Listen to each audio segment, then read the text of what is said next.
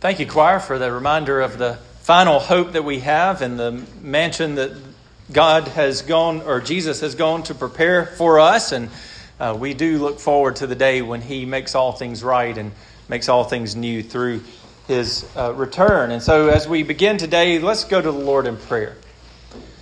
Heavenly Father, I come to you today asking that you would work through the Word, Lord, that you would work through me, that as I speak, that I would be clear, that those who hear this preached word would come to understand the importance of your Scripture, and that through understanding what your Scripture is and what its place in our lives should be, Lord, that we would be changed.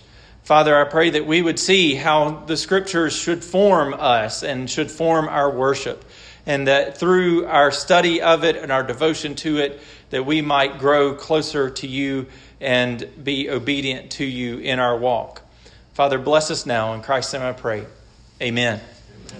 So this morning we're going to be in 2 Timothy chapter 3. We're going to look at a few verses there. It's a very popular passage of Scripture on the subject of Scripture. And so we're going to look at 2 Timothy chapter 3, verses 14 through 17, as we consider how the Word of God forms us and how it forms particularly our worship of the one true God. And so I'm sure, like me, many of you grew up hearing the saying, let me make sure I'm on here. No, I'm not on. I'm sure many of you grew up hearing the saying,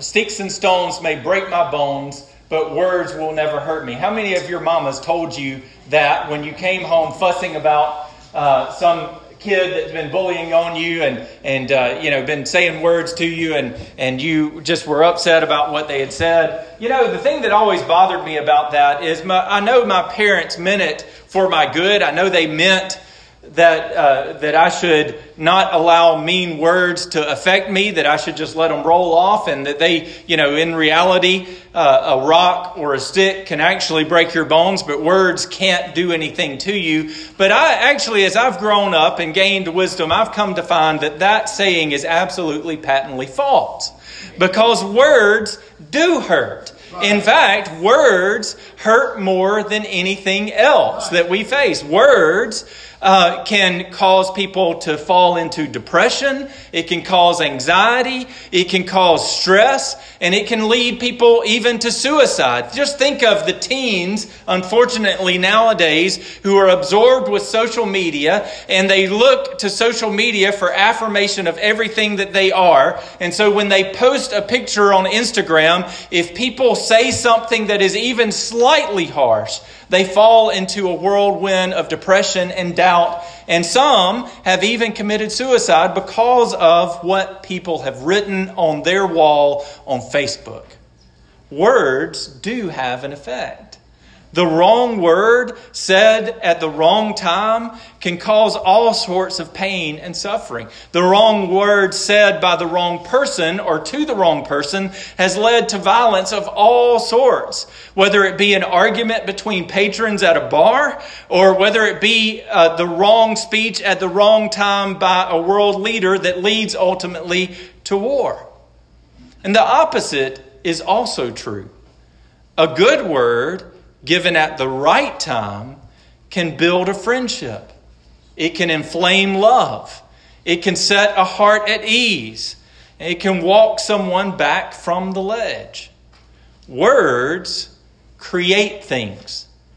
They create emotions and ideas in the people that hear them. Words can clarify. They can cause you to understand something better. That's the whole purpose of what I do up here every Sunday morning. Words can change someone's mind. It can convince that person to totally change his course of life and from one conversation. Now, if that is true about our words, that our words have these effects on people, it's all the more true about the Word of God. In fact, the reason that our words are effective is because we were created in the image of God. The God of the universe is the God who speaks. his first act in Genesis chapter 1 is to speak. And his last act in Revelation chapter 22 is to speak. God's word does things. As Isaiah chapter 55 verse 11 says, his word will not return to him void, but it will accomplish that for which he has sent it out to do.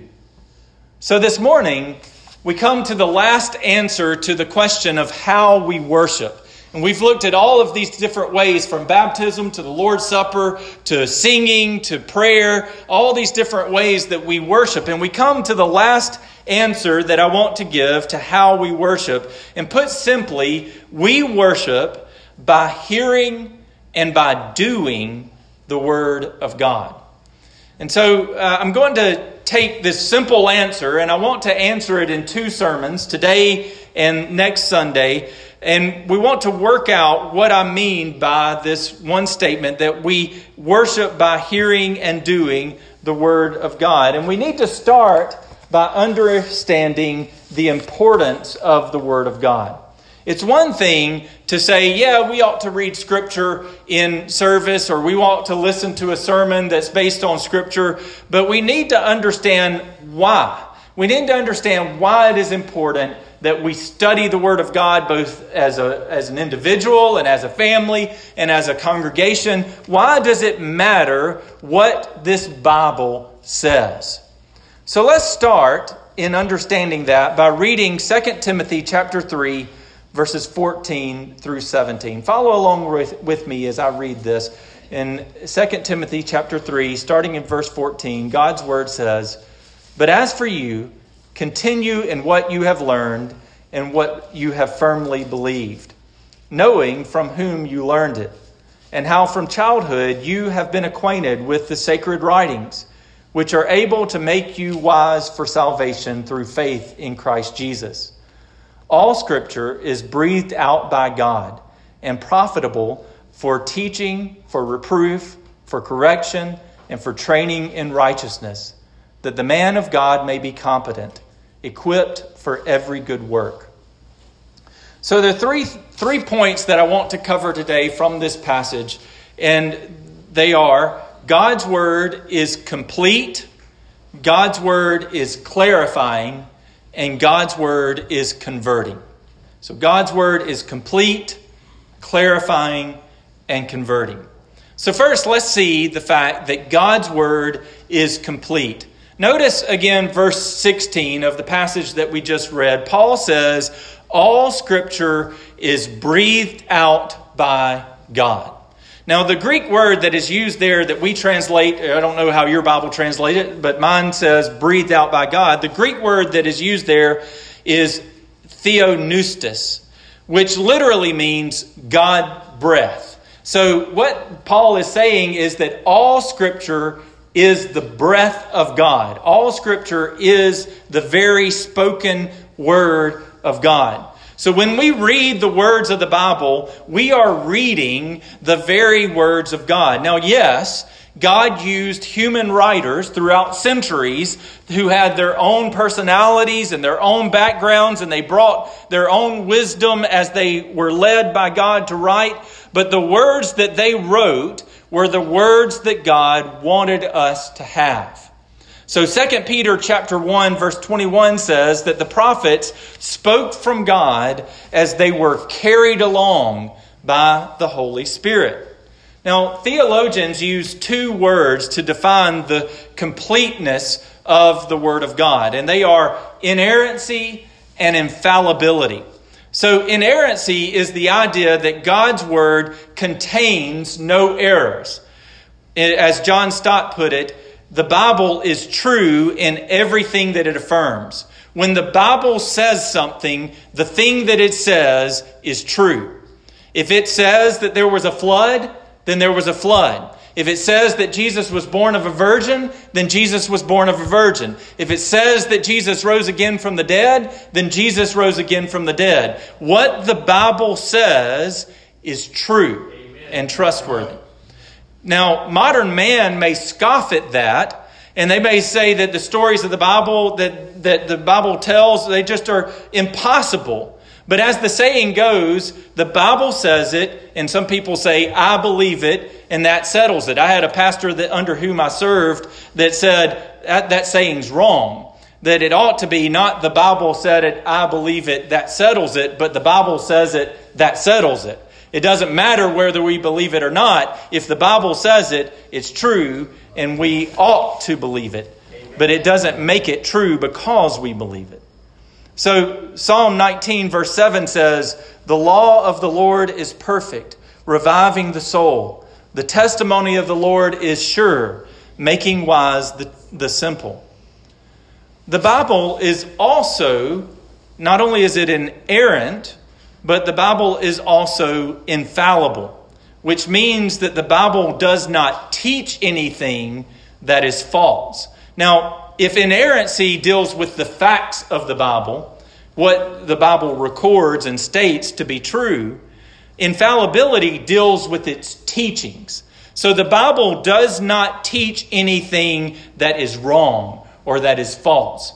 So, for example, if the Bible says that salvation is only through faith in Jesus Christ, then that's the God's honest truth. That is the way it is. It doesn't matter how you feel about it. It doesn't matter if you have a lost friend or family member and that makes you feel bad about the fact that salvation is only in faith in Jesus Christ. It is the truth because that is what the Bible teaches. Proverbs chapter 30 verse 5 says, the word of the Lord proves true. And in Matthew chapter 24 verse 35, Jesus says, heaven and earth may pass away, but my word will not pass away. The word of God is also complete in its authority. Back in 2 Timothy chapter 3, Paul lists out all of the benefits that the Word of God has for the believer. He says that it is able to save, that it teaches, and that it teaches us everything that we need to know to be complete and thoroughly equipped. Now, as Baptists, we come out of the Protestant Reformation. And in the Protestant Reformation, one of the main things that led to the Protestant Reformation is the belief that Scripture alone is the sole authority for our faith and practice. The Pope or the traditions of the church cannot supersede the authority of Scripture. Oprah or Dr. Phil or any other self-help guru cannot give us any greater wisdom than we find in Scripture. In no single man, no organization, no book, nothing else in this world can supersede or override the truth and the authority that Scripture has. We believe that Scripture stands above all other sources of truth as the supreme Word of God. And the second point that I want us to see from this passage is that the Word of God is clarifying. In two different ways, Paul points out that the Word of God brings clarity in our lives. Notice in verse 14, he says that the Scriptures are able to make one wise. And then in verse 16, he lists out all of these benefits of Scripture. He says that it teaches us, that it reproves us, that it corrects us, that it trains us in righteousness, and that it equips us.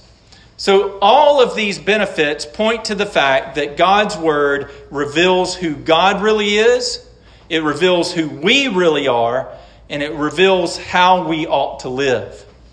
So John chapter 1, verse 1 through 5 speaks of Jesus as the living Word. And it says that this Word was the light of men. And so Jesus came as the embodiment of the Word of God, and He came to bring light. He came to reveal exactly who God is. Understand, friend, that we would not know God apart from the Word of God and the revelation of Jesus Christ. We would not sit cross-legged on a hillside, pondering the existence of our navel and somehow come to the truthfulness of who God is.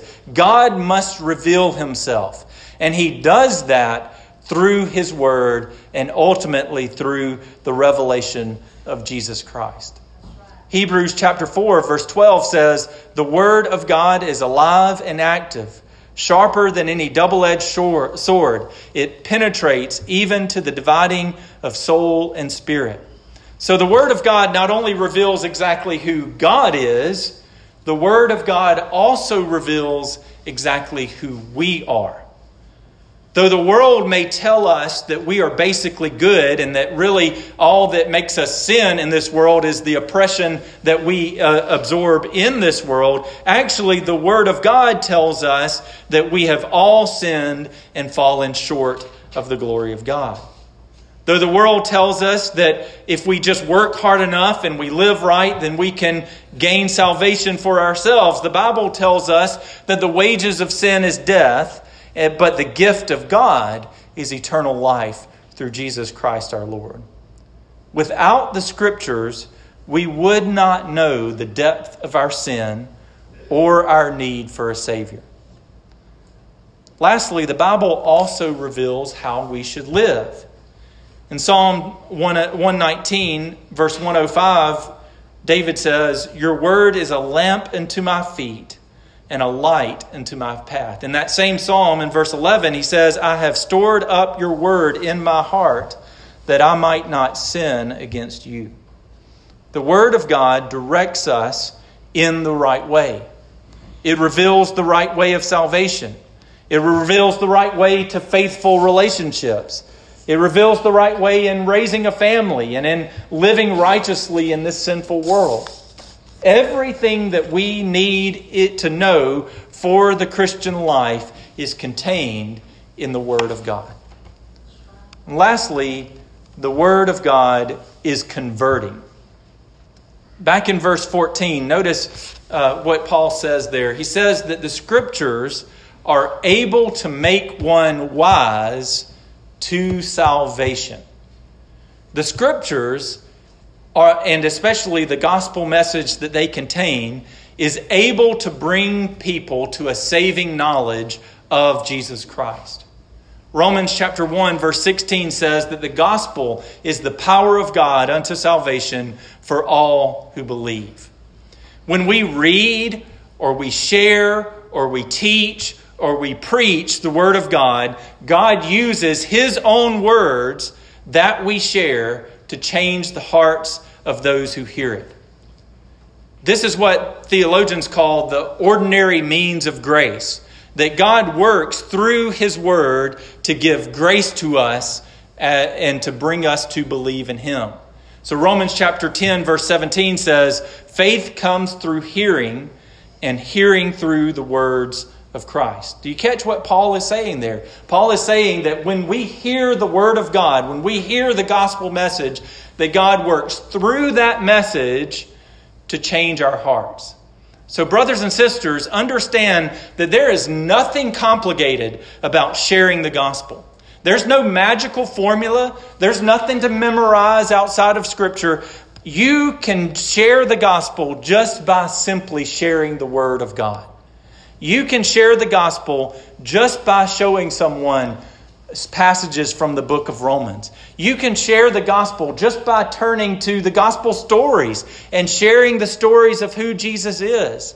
There's nothing complicated about sharing the gospel. You are not called to come up with some logical argument or some good reason for why people should believe. You are called to be faithful in sharing the Word of God, and it is God's Word through the power of His Spirit that will change their hearts, not your argumentation or your ability to do it. That's right. Friend, you may be searching for truth from some TV guru or from some New Age philosophy or from some faith in science. But none of those ways of truth can bring you to the wisdom of God. Only God's Word can make you wise unto salvation. Jesus said in John chapter 14 verse 6, "I am the way, the truth, and the life. No one comes to the Father except through me." If you want to know the truth and to have eternal life, you must come through the way of Jesus Christ as He has revealed Himself in His Word. Won't you come and trust in Him today? Brothers and sisters, the Word of God is able to make us complete. It is all we need for faith and godliness. Yet so often we run to other sources of truth, trusting in our own wisdom and ways rather than resting in the wisdom of the Lord. This is true in our personal lives as we often, without a thought, pursue the wisdom of this world in the way that we raise our families, in the way that we conduct our business, and in the way that we pursue our relationships. You know, it's not so much that we actively pursue wisdom in other places. It's not so much that we get a book from some self-help guy and we say, you know, this supersedes the Scripture. It's more in the fact the way that we betray our allegiance to God in His Word is that we absorb thoughtlessly the practices of this world without even processing it, without even considering how it might be in contradiction to the Word of God. Because the rest of the world does things with their teenagers and allows their teenagers to do things or allows their children to do things, we're like, sure, we ought to allow our kids to do it because that's what kids in our society do. Instead of being critical of the practices of this world by considering how God's Word informs our lives, we uncritically accept the processes and practices of this world. In our relationships, whether it's in our dating life or in our marriage life, we pick up the ways of this world and we say, you know, I'm just doing it the way everybody else does it, rather than considering that maybe we ought to live in obedience to God's Word rather than in obedience to the practice of this world. And this is also the case many times for us in our life in the church. We will often, as a church, unflinchingly adopt the latest fad on church growth or worship practices, thinking that the next program will help us to grow. Or we think if we will make our church more appealing to outsiders and bring in something a little different, maybe we can reach more people. Oftentimes we adopt these changes without the first thought for what the Scriptures say about how we should live as a community of Christ here in this church or in the world. It's not so much, again, that we read a book and we put it over the authority of Scripture, but so often we unthinkingly adopt the practices of the world in place of Scripture without considering what the Word of God should say. May we devote our lives to understanding the Scriptures, that we might be wise in the ways of the Lord. May we seek to know God through His Word, and may we be refreshed by it as He works through His Word to give us grace and faith to live for Him. Let's pray. Heavenly Father, we thank You for Your Word. We thank You that You have spoken clearly to us. You have not left us in the dark to wonder how we should live in obedience to You. You have not left us in the dark wondering how on earth we can be saved from the judgment that is to come. You have given us the truth of Your Word revealed ultimately and finally through Your Son, Jesus Christ. Lord, I pray that we would live in obedience to Your Word because it is the sole authority for our faith and practice. It is the way that we see the truth of this world, and it is the way that we see our need for salvation and that we are brought to salvation through the teaching of it. Father, bless us as we continue to worship. May we leave this place ready to speak the truth of Your Word to this lost and dying world. In Christ's name I pray.